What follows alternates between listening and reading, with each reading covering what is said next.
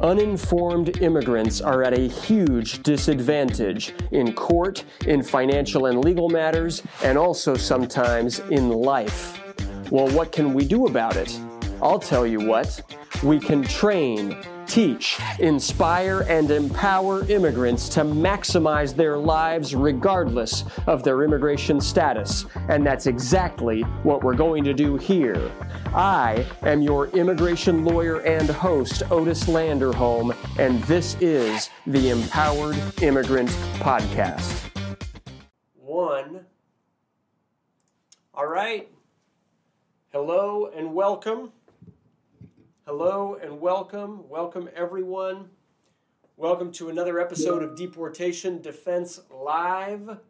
I am your host, Otis Landerholm. I'm the founding immigration attorney at Landerholm Immigration APC, where we fight for your American dream. And thank you for tuning in to another episode of Deportation Defense Live. Today we're going to be talking about what is a notice to appear. All right, and we're going to be asking what is required to make a notice to appear or an NTA valid. And so thank you and welcome. Thank you for being here. And everybody who's tuning in on Facebook, YouTube, Instagram, TikTok, LinkedIn, really, thank you all so much for being here. It's a pleasure and honor of mine to have you here with me. Okay? Remember, the Deportation Defense Live is here to train, teach, inspire, and empower immigrants who are facing deportation to make the most out of immigration law, to make the most out of their lives, and to win their cases. Are you facing removal in immigration court, or do you know someone who's facing removal in immigration court? Because if so, you know that it is not easy. It's an uphill battle. The laws are against us. And here at the Deportation Defense Live, we are here to maximize your chances of winning that case. So today our theme is, what is a notice to appear? All right? We're going to be talking about what is a notice to appear and what is required by law to make a notice to appear valid. And so as we go, if you have questions, then submit them. I'll be happy to answer them. And I'm going to go, I'm starting a little bit later than I normally do, so I'm going to go short and sweet or relatively intentional, move on here today. So I do like to do a brief empowerment tip. So I'll start with that. My empowerment tip today is really just a question. Do you have a hobby? Do you have something that you enjoy doing or that you enjoy learning that you want to dedicate more time to? Because, you want to develop expertise at your job. But at the same time, I recommend giving yourself some time to work on improving something, making progress towards something that you just enjoy doing, right? For me, it's the guitar. I'm enjoying playing the guitar. I play 20 minutes or so every day. And so I'd love to play more guitar than just that. But it's something that I enjoy doing. And it's like, life is too short, right? Don't just work and watch TV. Don't just work and sleep, right? Instead, be intentional with your use of time and make time to improve or to make progress or to get better at something that you really enjoy doing. And for me, it just adds one level of richness to life. I really encourage that everybody take on a hobby. If you don't have one, hey, try one this month, see how it goes. If you don't like that one, try something else. But if you find one that you really do enjoy, heck, it can really improve the quality of your life, right? So anyway, that's my empowerment tip for today. Hope it's useful, hope it's helpful. So now I'm going to switch gears and I'm going to talk about the law. And really, I'm going to talk about the notice to appear. And that's really our theme for today. And here's the way it works, all right? If immigration, whether it's ICE, Immigration Customs Enforcement, or whether it's Border Patrol, Customs and Border Patrol at the border, or sometimes even whether it's USCIS, If immigration believes that you're here without authorization, if immigration believes that you are, you've overstayed a visa or you're in violation of your immigration status in some way, and if they want to do something about it, they want to send you to court, the first step in that process is for immigration to create a document. And that document is called the Notice to Appear. All right? And in my firm, we see this document every day, right? Multiple times every day. It's very, very common to have a notice to appear. This is what our office does. Okay? So, but that document is the key document in an immigration court case. That document has allegations and it has charges. All right, it's also got some information, your basic information, name, A number, alien registration number, your mailing address, things of that nature at the top. And then it has allegations and charges against you, and then it has the location, date, and time of your first hearing in immigration court on the bottom. And so receiving that, what immigration does is they file that document to immigration court and they give you a copy. All right? After they do that, now that starts the process. That starts, quote unquote, removal proceedings. Okay? And when you have that document, now it's time to find a lawyer, and now it's time to get ready to go through an immigration court process, which is it's often a long and slow process. Okay? Our office won an asylum case that started like this. I want to say it started in 2018, and we won it last week. So that's 5 years, right? Which is common. We've got cases that have taken longer than that, 7 years sometimes. So this is a long and slow process, okay? But it all starts with the notice to appear. And some of the some of the things to look at on the notice to appear and some of the things to talk through with your lawyer on the notice to appear include the allegations, quote unquote. Well, what are the allegations? Common on a notice to appear, it will say, allegation 1, you are not a citizen of the United States. All right? Allegation 2, you are a citizen of fill in the blank country. You are a citizen of Mexico. You are a citizen of Guatemala. You're a citizen of Japan. Whatever country you're a citizen of. All right?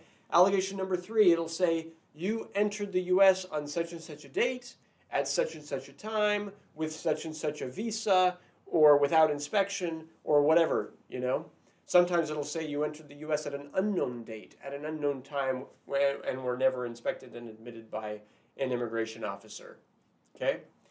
Often, allegation number 4 is something like, you violated the terms of your visa or your immigration status by fill in the blank, by working in the U.S. in violation of the student visa, for example, by, not by overstaying your visa, or by committing X, Y, and Z crime, perhaps, or, there could be lots of different things that they are alleging were the violations of the law that caused you to be put into removal proceedings. Got it? Now, those are allegations. They might be correct, and they might not be correct, right? Imagine you're from Mexico, and your notice to appear has an error on it, and it says that they're alleging that you're a citizen of, say, Chile or something, right? Well, if that were the truth, if that were on your notice to appear, then don't admit that allegation. Those are just allegations. You don't have to admit them. In fact, there are times where the best strategy is, hey, we're denying every one of these allegations. All right? And sometimes that's part of the strategy for how to present your case. Just because the government has alleged it on a notice to appear doesn't mean they're right. All right? We've seen them make mistakes. We've seen them get it wrong. And when they get it wrong, it's like you gotta push back on that point in immigration court or else you're going to waive that issue, right? So it becomes very important for your strategy, for your case, for your options in the future, to really be a stand that, you don't accept any of these allegations if they're not true. Okay? After the allegations on a notice to appear, there will be a charge, right? Sometimes multiple charges. Charges of deportability or removability. All right? For example, they might say, we charge that you are deportable under INA Section 237A1C for failure to maintain or to violate your visa. All right? Failure to maintain or violate visa. That's Section 237A1C. But there are lots of different, Section 212A and Section 237A have all kinds of legal issues that can cause removability. Okay? And so look carefully at the charge and see, does that charge actually apply to you? Sometimes it does, sometimes it doesn't. Okay? And if it doesn't, then don't concede that charge. You want to push back. You want to deny that charge. You want to fight about it. We've had people that were put into immigration court who should not have been there, who never violated the terms of the visa. Immigration thought that they did, right? But they actually didn't. They thought that there was some kind of fraud or some kind of misrepresentation somewhere. Well, no, it was a mistake. It wasn't an intentional misrepresentation. So we're not going to admit to that. We're going to fight about that. That's part of defending somebody in court. Okay? So what are the things that need to be on that notice to appear? Well, you got to look at Section 239 of the Immigration Nationality Act.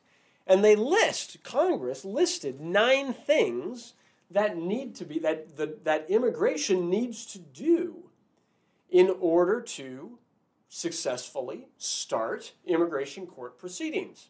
All right? So the NTA must include 9 things. I'll go through them super fast. All right? 1, the nature of the proceedings, typically right in the first line of.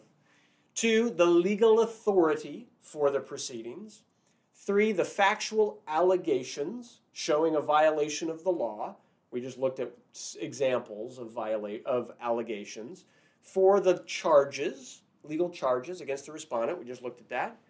5, it's got to have language there that the respondent, the immigrant, has the right to be represented by counsel, all right, or may be represented by counsel, not at an expense of the government, but they can hire their own attorney. 6, that the respondent must immediately provide their address and phone number. That's part of the process. 7, that a failure to update your contact information, including your mailing address, can be held against the client. All right. 8, that they have to include the time and place of the proceedings. That's very important. We'll talk about that in a second. And 9, that the respondent will be ordered removed in absentia, in their absence, if the respondent fails to appear. Okay? All of that stuff needs to be present in the notice to appear. And what happens if it's not? Well, now you've got some arguments.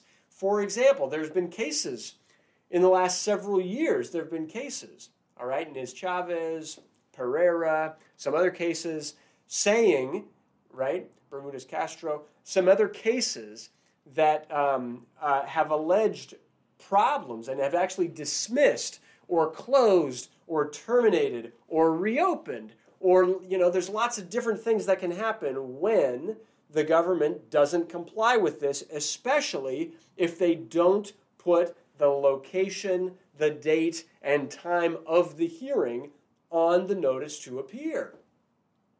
Okay? So what do you do if your NTA doesn't have a hearing date or your hearing location on it? Well, talk to your lawyer, right? Talk to your lawyer. You might be eligible to get your case terminated. You might be eligible to argue your case should be dismissed. You might at least be eligible to argue that filing the notice to appear didn't stop time against you for the purpose of applying for cancellation of removal, That's huge. You can use the fact that the government didn't follow their written process correctly in your favor. All right? And you might not do that in, every case is different and nuanced. So you want to look at that carefully, but talk it over with your lawyer, because sometimes that can be a complete game changer to the outcome of your immigration case. It can give you additional options that you didn't even know you had. Okay? Including, I'm just going to say it because there's recently been cases on this at the circuit court level, okay? Including if somebody was ordered deported, ordered removed. Maybe they didn't get the hearing notice, right? But if somebody was ordered deported and you look back and the notice to appear was faulty from the beginning, now you have a stronger argument. You have a strong argument to be able to reopen that case and say, look, I shouldn't have even been in court to begin with. The government didn't follow its protocols, and so now I shouldn't be subject to a deportation order against me. To do that, you need to file a motion to reopen. All right? But anyway, so I wanted to say all of that stuff. That's basically it. That's basically my talk for today. And so I hope it's useful. I hope it's helpful. I'm sorry that I don't have time really to answer questions today. I'm looking at the time. I've got to get into this episode in Spanish. But if you have questions, please still submit them to me, and I will upload my answers to those questions to our channel in YouTube. Okay? Now to see that, please subscribe to our channel in YouTube and click the notifications bell, and we'll get you, you'll be notified whenever we update or upload an additional video with legal updates, news, things of that nature. Okay? And so anyway, I hope that was helpful. I hope it was. And thank you all so much for being here. And thanks to everybody on YouTube and Facebook and TikTok, LinkedIn, Instagram. Thank you. Thank you so much for being here. And if you have an immigration case, hey, please give us a call. We are here to help. We would love to help. And that's all I got, folks. Thanks a lot so much. Gaga Stikal, I see you here on Instagram. And Mom Tenant, hello, I see you here on Instagram. And Sam Davis, hello, I see you there on Instagram. Thanks to each of you. And everybody on TikTok and YouTube and LinkedIn and Facebook. I mean, hey, thank you all so much. So my name is Otis Landerholm. I'm the founding attorney here at Landerholm Immigration APC, where we fight for your American dream, and we will see you on our next episode of Deportation Defense Live. Thanks a lot, everybody. Have a great day. Take care. Bye-bye.